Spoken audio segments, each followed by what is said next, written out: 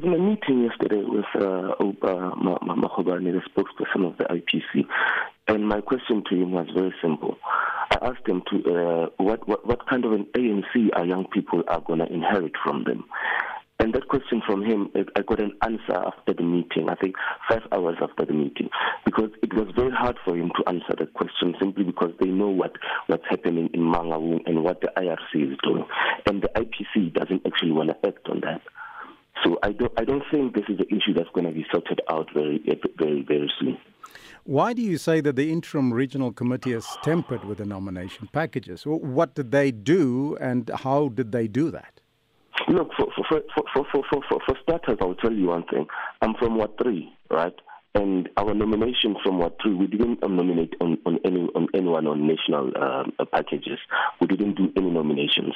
But as soon as the IRC and the IEC came, they said we nominated someone. I don't want to mention names here, but they gave us a report that we've nominated someone.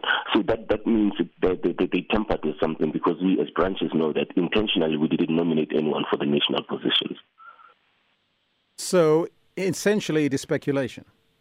It is not speculation. It is actually serious, because what happened there, one of the comrades that was there was actually evicted from the building simply because he was questioning why the IRC was there with the IEC in the same room. Why are they locked in the same room, and why are they tampering with the packages?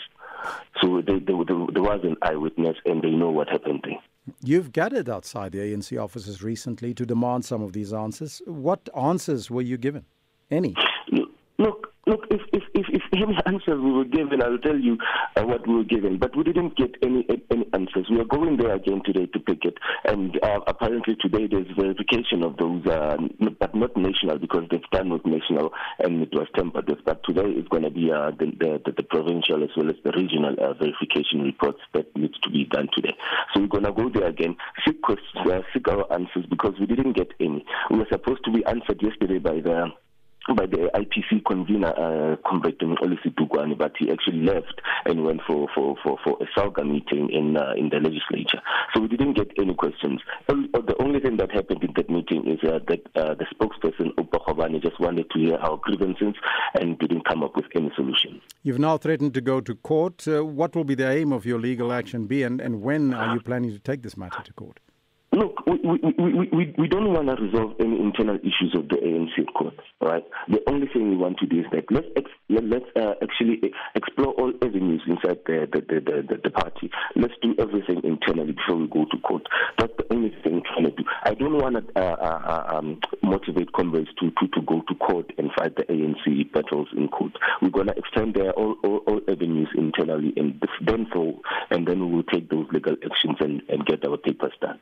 So what will the party's what impact will this have on the party's elective conference in December? Look, it's not going to be anything that is a true reflection of branches. You know, the national conference is a conference of branches. You know, every delegate, every single delegate that is supposed to be there needs to be there, and every delegate every branch that nominated should be a true reflection of their nomination. So I don't think that all those branches, the national conference is actually going to be a true reflection of what the branches really see, because it's already questionable.